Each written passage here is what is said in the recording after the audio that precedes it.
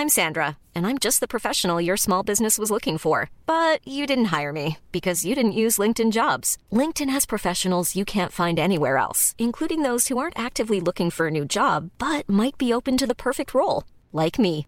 In a given month, over 70% of LinkedIn users don't visit other leading job sites. So if you're not looking on LinkedIn, you'll miss out on great candidates like Sandra. Start hiring professionals like a professional. Post your free job on linkedin.com/people today. Wow. Nice. Yeah. What you're hearing are the sounds of people everywhere putting on Bombas socks, underwear, and T-shirts made from absurdly soft materials that feel like plush clouds. Yeah, that plush. And the best part? For every item you purchase, Bombas donates another to someone facing homelessness. Bombas. Big comfort for everyone. Go to bombas.com/ACAST and use code ACAST for 20% off your first purchase. That's bombas.com/ACAST. Code ACAST.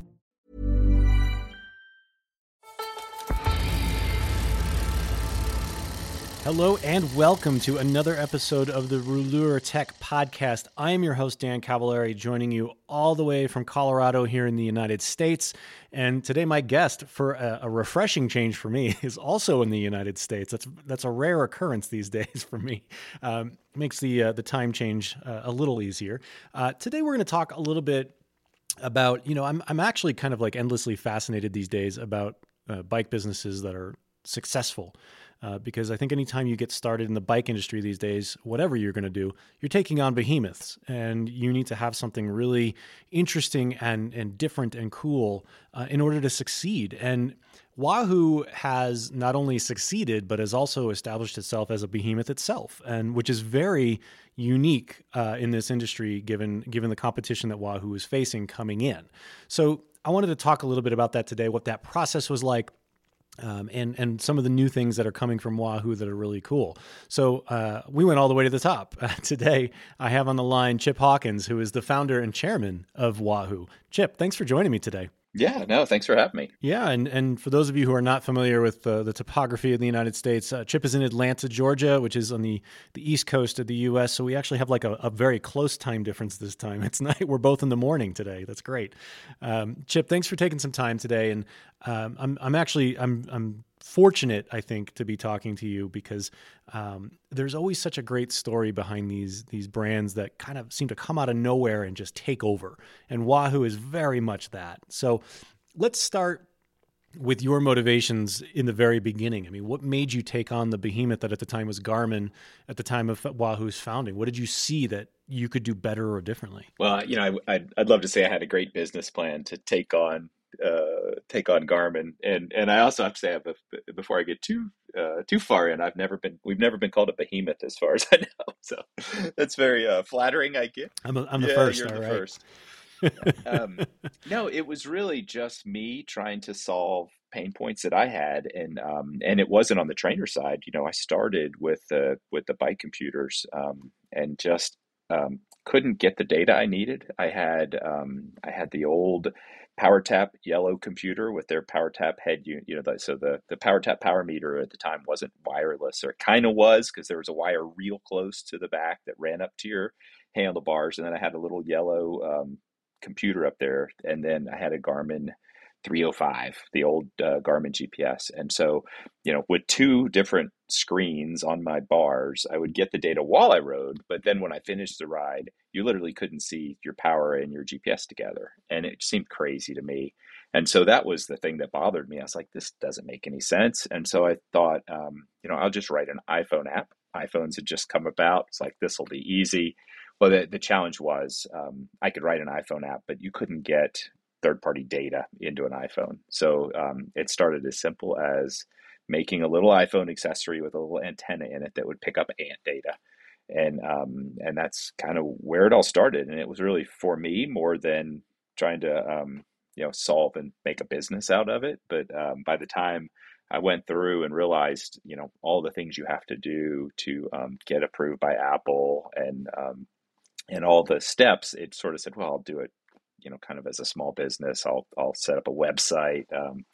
The Wahoo name is probably the best part of that whole thing. We had some really bad naming ideas, and we ended up with Wahoo, which I've really been happy with. But but yeah, so that was it, is just trying to get, my data from my rides conveniently into my files. And you have to remember, this was prior to Strava. Garmin Connect wasn't around. It was motion based at the time. They hadn't acquired motion based and turned it into Garmin Connect. So it was literally, you had to do it with spreadsheets, and I was writing macros to combine these two files. It was crazy. So that was kind of the around 2009.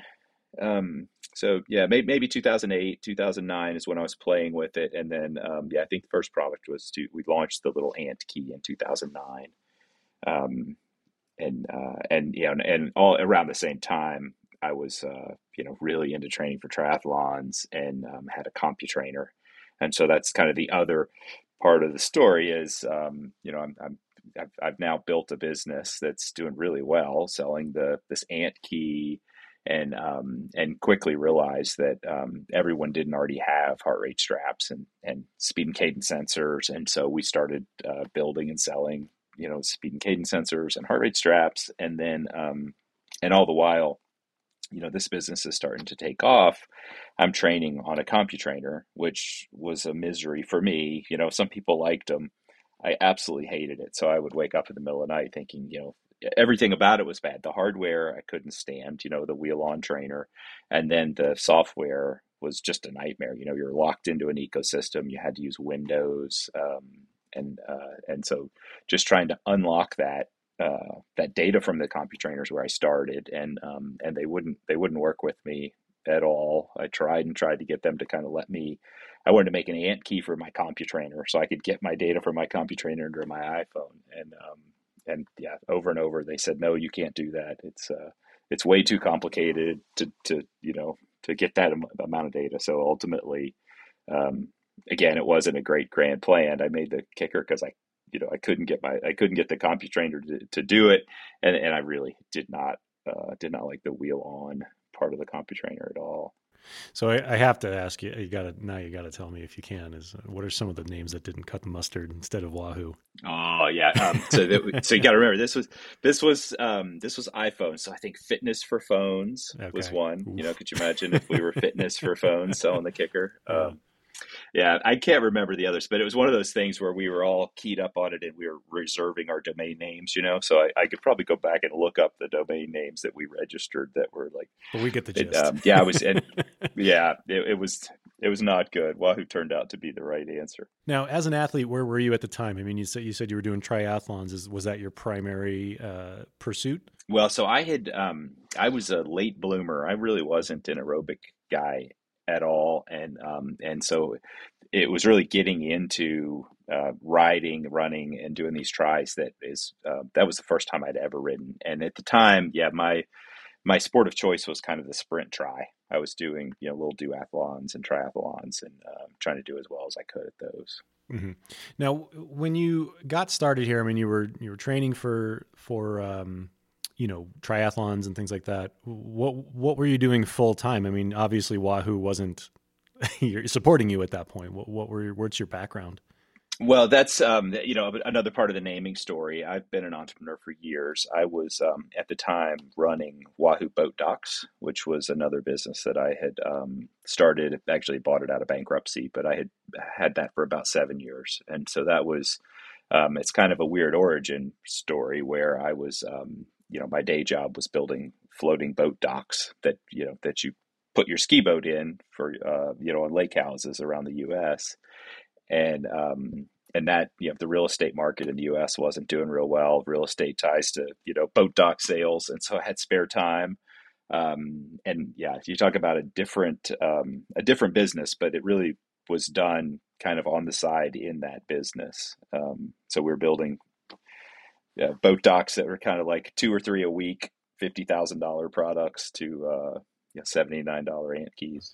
So what was the key moment for you when you said, okay, this Wahoo thing, there's something here, and I need to jump on this and grow the company? Was there like a moment where you knew that this was going to take off? I don't know if there was a moment that I knew it was going to take off, but I had been studying and thinking about it and playing with it, and I think probably the defining kind of birth moment was me going into my partner's office in the dock business and telling him I was going to the ANT conference in Canada for a week. So I was taking a week off work to go, and spending like $2,500 on an airline ticket to go to this wireless conference. And he looked at me like I had two heads, like, you're doing what? And I was like, well, I want to start this business. And so luckily I had the majority of the business, so he couldn't tell me no.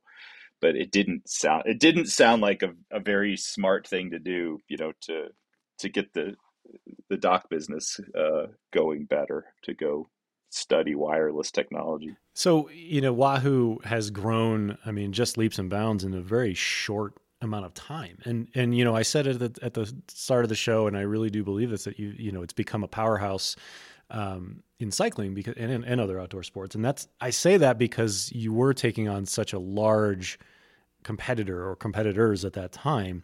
So to even break into that market is notable. What has kept your company relevant as you've grown? I mean, you launched with one product, or maybe you didn't. Maybe you launched with a couple. But the general gist of it was to get that data. How has innovation driven the company's growth in such a short period of time? It's been a little bit of timing, a little bit of luck, and it definitely is around innovation. It's ironic. It's not, let's go do market studies and see what the world needs. It's been really around my pain points. I hated the original GPSs that I had, so I tried to do it another way. I hated the CompuTrainer, so I wanted to build a better trainer. And so each step has really been around, the innovation has been just finding things that feel fairly obvious, like, why hasn't anyone done this yet? Versus kind of a magic invention, just taking things that are almost already there and just making them easier to use and just a little more pleasant for people. Let them train better, spend more time, riding or running or doing whatever they love versus futzing around a lot with their technology. Just in terms of timeline, now you started with the computer. When did the trainer enter the ecosystem of what you were building? It was in around 2013 is when we launched the Kicker. So we had the Ant key and cases for the iPhone, and then heart rate monitors and speed and cadence sensors, that sort of thing. So we were very much the first few years more of a tech company. We were in gadgets and we were in Apple stores globally. That was really what was leading to a lot of our success, as we were selling really well in Apple stores. And so it was really the Kicker that launched us into the cycling industry, where we were able to have a ton of success, and kind of become much more of a cycling brand. And that started, kind of late 2013, Interbike 2013. What was the first Kicker like as opposed to what it is today? Yeah, we got it pretty good back then. The accuracy was more, it wasn't what it was. The noise, it was quite a bit louder. We had the very first one, we kind of had strain gauge gate. We had a strain gauge in it that was fickle. It worked great when it worked, but it didn't work all the time. So we had a lot of work to do. So it's really been, fundamentally, if you took the very first one and the latest one, it's just been small improvements with every new model, making it quieter each time, putting the motion feed on the latest one. So it hasn't been, I think the idea was really on the mark. It's just been getting the execution better and better over time. And also adapting to changing bike technology. Things like through axles and disc brakes. Yes, every year we're surprised, even though we shouldn't be. Yeah. But it has been. It is nice that we've almost reached a scale now where the bike companies talk to us about the new bikes versus us being like, oh no, we didn't know they were going to do through axle or 12 speed. It's like, Well, that's a nice bookend. There's, from your beginnings where nobody would help you out and everybody said it was too hard, and to everybody coming to you at the very end saying, okay, we're going to do this and we want you on board. That's quite a success story in itself. Yeah, it's been great to be able to work closer with everybody and they kind of be a little proactive and not have, because it really stinks to buy a new bike and not have it work on your trainer. We're going to take a quick break here, but when we come back, I want to talk more about some of the newer products that are coming out from Wahoo, because I think a lot of them are pretty intriguing, and I want to talk to you about what sort of drove these particular developments, because some of them are unique and not exactly what I would expect. So we're going to take a quick break. We'll be right back with Chip Hawkins from Wahoo. Why, hello there. Podcast interruption alert, but I will only take a few short moments to say that if you're enjoying this podcast, you will love the regular magazine. So if you're not a reader already, then you can subscribe at rouleur.cc for as little as £6 per month. If you don't speak Northern Irish, that's 6 times 100 pennies. And for the price of a few coffees, you get regular columns from the wonderful Ned Bolting, myself, Orla Shinaway, and some of the very finest independent cycling journalism there is, all wrapped up in a wondrously beautiful publication. Go to rouleur.cc. I'll leave you to it. We are back with the Rouleur Tech Podcast. I am your host, Dan Cavallari, and I am joined by Chip Hawkins, founder and chairman of Wahoo. And Chip, I'm sitting literally a foot away from my trainer setup, which happens to be a kicker with a kicker climb, and I've got the headwind. I've got the whole setup here. And it's interesting to me because I think about 5-6 years ago, I would not have been on any of this. I had and I guess you could call it an analog, a dumb trainer, and I would sit in my laundry room and stare at my dryer for 45 minutes, What an incredible advancement it is now to have all these things to make it interesting and fun. And so I want to talk a little bit about some of the new products in the Wahoo lineup that I think are pretty interesting. Let's start with the Rouleur.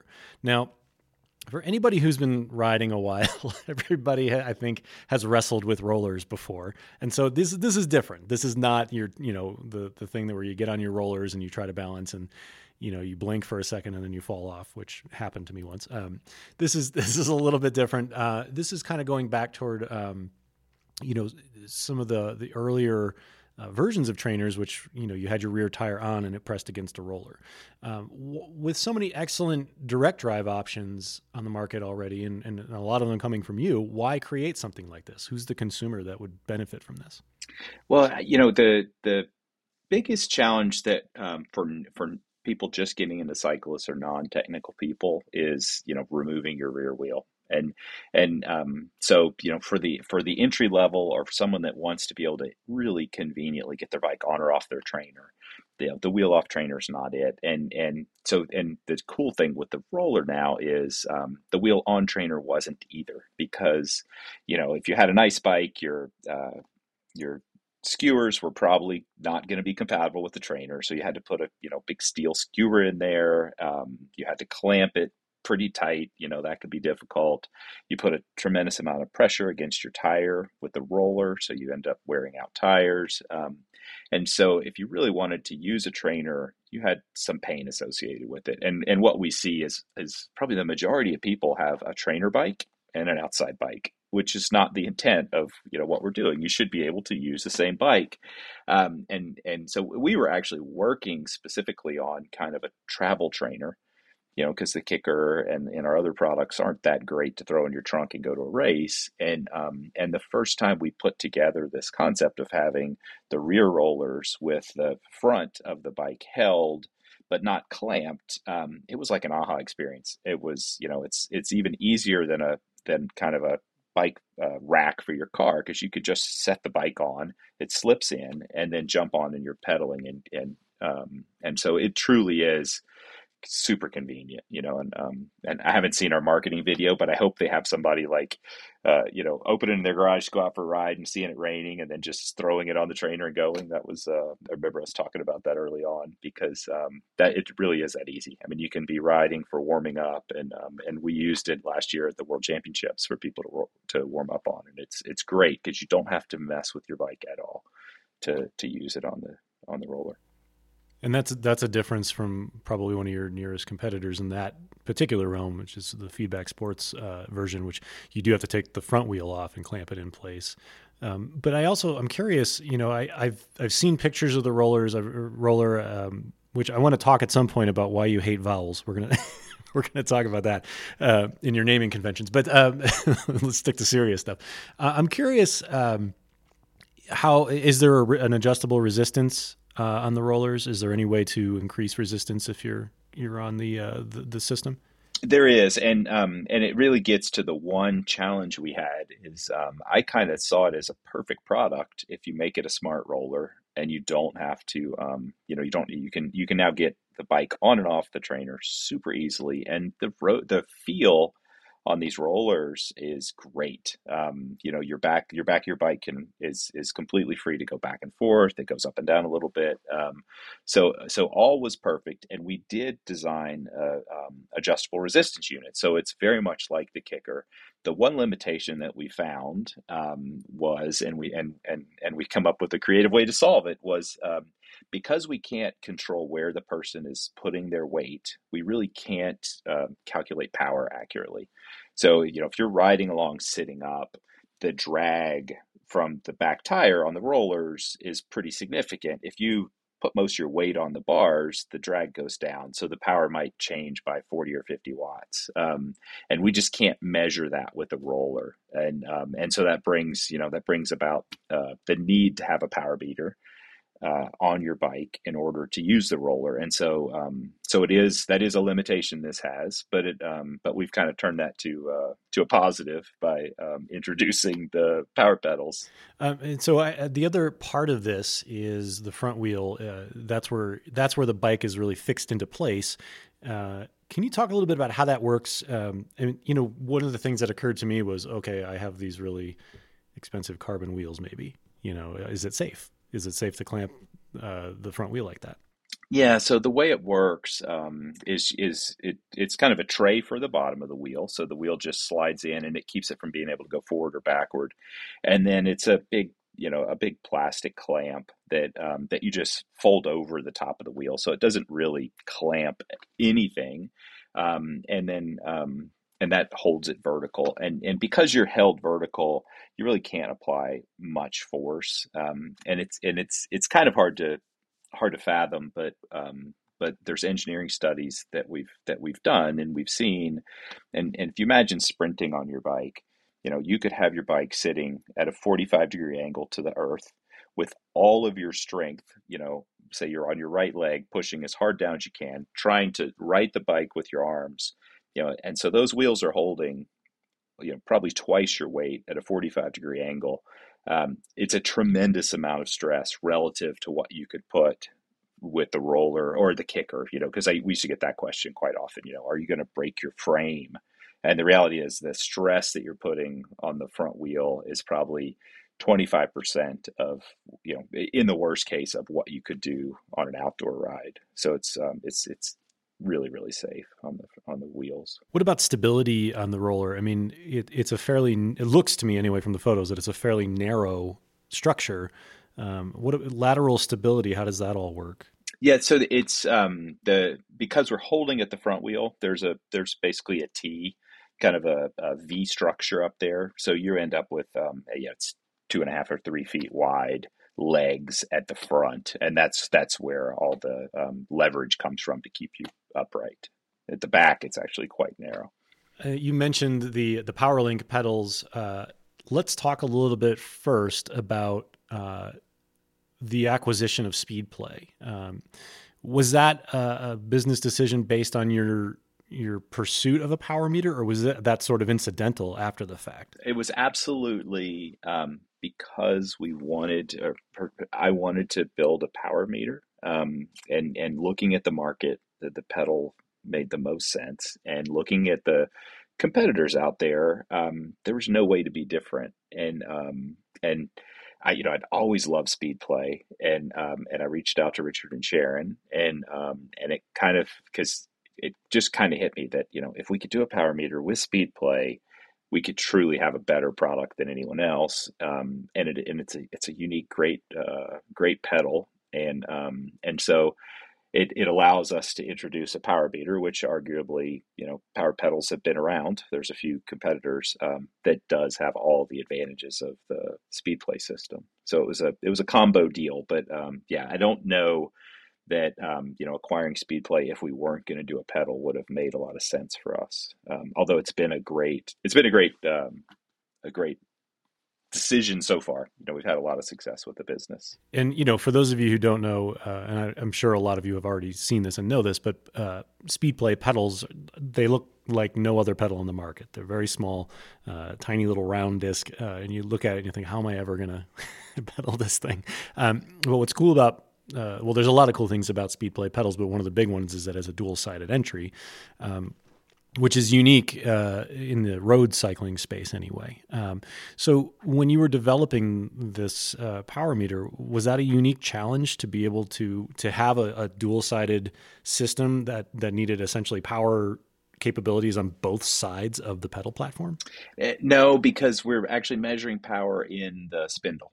So it's you're kind of looking at the stress and bending in the spindle itself. So it doesn't hurt that we do it on both sides. Is there any other difference in the Speedplay, the PowerLink pedals, in terms of accuracy, in terms of structure, build, that sets it apart from other power meters? No, I mean, really, that's what we were looking for. I mean, I think we've done a great job of execution, so we have great accuracy. But with the Speedplay pedal, you get the lightest pedals, you get dual-sided, you get a lower stack height than any other pedal system, you get better clearance on cornering because the pedal's so small. So it really comes from the advantages of Speedplay, and then combined with kind of our know-how with electronics and power in the pedal body.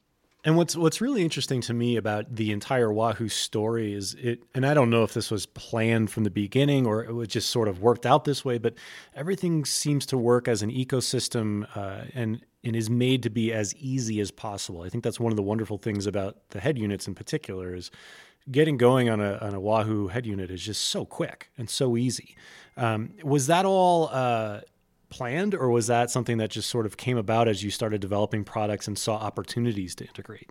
Well, I mean, I think when you look at the head units, you can't point to a Garmin head unit and say that their technology is bad, but you can say it's not easy to use and it can be a little clunky. And so that was really our opportunity, was to bring it into the ecosystem, take advantage of making it work better with our products and others' products, but really just making technology simple and approachable has been a key to all of our product decisions.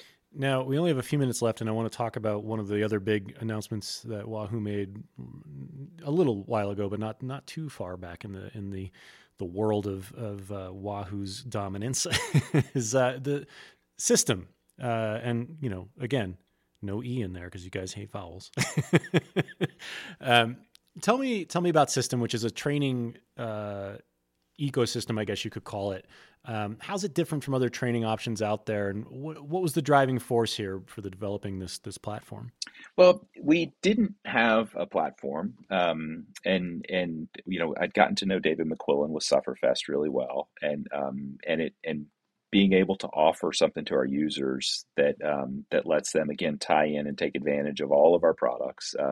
When you only make the hardware, you're beholden to the software in the market to take advantage of it. And, you think things like the Climb, we struggled to get software in the market to take advantage of the Climb, and that's crazy. So we needed a platform that we could optimize around our products and even if it's not the only solution for people, it forces the other solutions to adopt and modernize and take advantage of products that we and others are launching. So, but having said that, it's been a great product for us, and we're putting a ton of work into it with different content and keeping it fresh. And we built the Boulder Sports Science Center now, so we're doing a lot of cool podcasts out of there, and it's been really, really good for us, and it does help complete the ecosystem for us. And for those of you listening, if you haven't looked into System, it's pretty interesting because it combines. It's like a holistic approach to training. We know we have all the tools available, and Wahoo has developed a lot of them.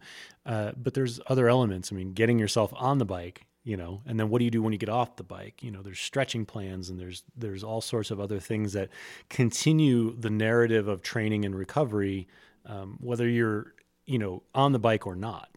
And I think that's unique in its own way. And also, the content part of it is pretty unique. It combines a lot of storytelling. There's a lot of pros doing rides and things like that. So it is a pretty interesting and unique atmosphere that system has here. And I'm wondering, again, when you were thinking about this, I go back to when I was just sitting on the trainer staring at my dryer, how much of it was you saying we got to have a better way to engage people rather than just the actual training tools, which you can get training tools anywhere at this point. I mean, they're everywhere on the internet. How much of this was like going back to, okay, we need to engage with people in a different way to keep them on the trainer or, exercising and stretching and recovering. Yeah, no, that's a huge part of it. I mean, it really was a painful experience, and people, didn't look forward to trainers. They didn't like to buy trainers. So, it's one thing to make the great hardware, but you have to have an experience to go along with it to really make it. Now I kind of think it's almost a different sport. Indoor cycling and outdoor cycling, and I won't claim that that it's good. It's different. You can have a lot of fun, indoor cycling, and you can have a lot of fun outdoor cycling. I tend to do a lot more indoor, but boy, do I love it when I do get to go outdoors. So I'm on the trainer a lot inside now because we had a pretty snowy winter here in Colorado, but I'm definitely still the outdoor guy. Yeah. Chip, thanks for joining me today. I appreciate your time. It's been fascinating. No, thanks. It's great to be here. And if any of you listening have questions about this podcast or any of the other episodes we've done, you can absolutely reach out to us at Rouleur Magazine on social media. You can also get me personally at Slow Guy Fast Ride on Twitter or at Slow Guy on the Fast Ride on Instagram, because Instagram gives me extra letters. And unlike Wahoo over here, I like my vowels. I add letters when I can. So please do reach out. We'd love to hear from you. Chip, thank you again for joining me today. And for all of you listening, thank you for listening. We will catch you on the next episode of the Rouleur Tech Podcast.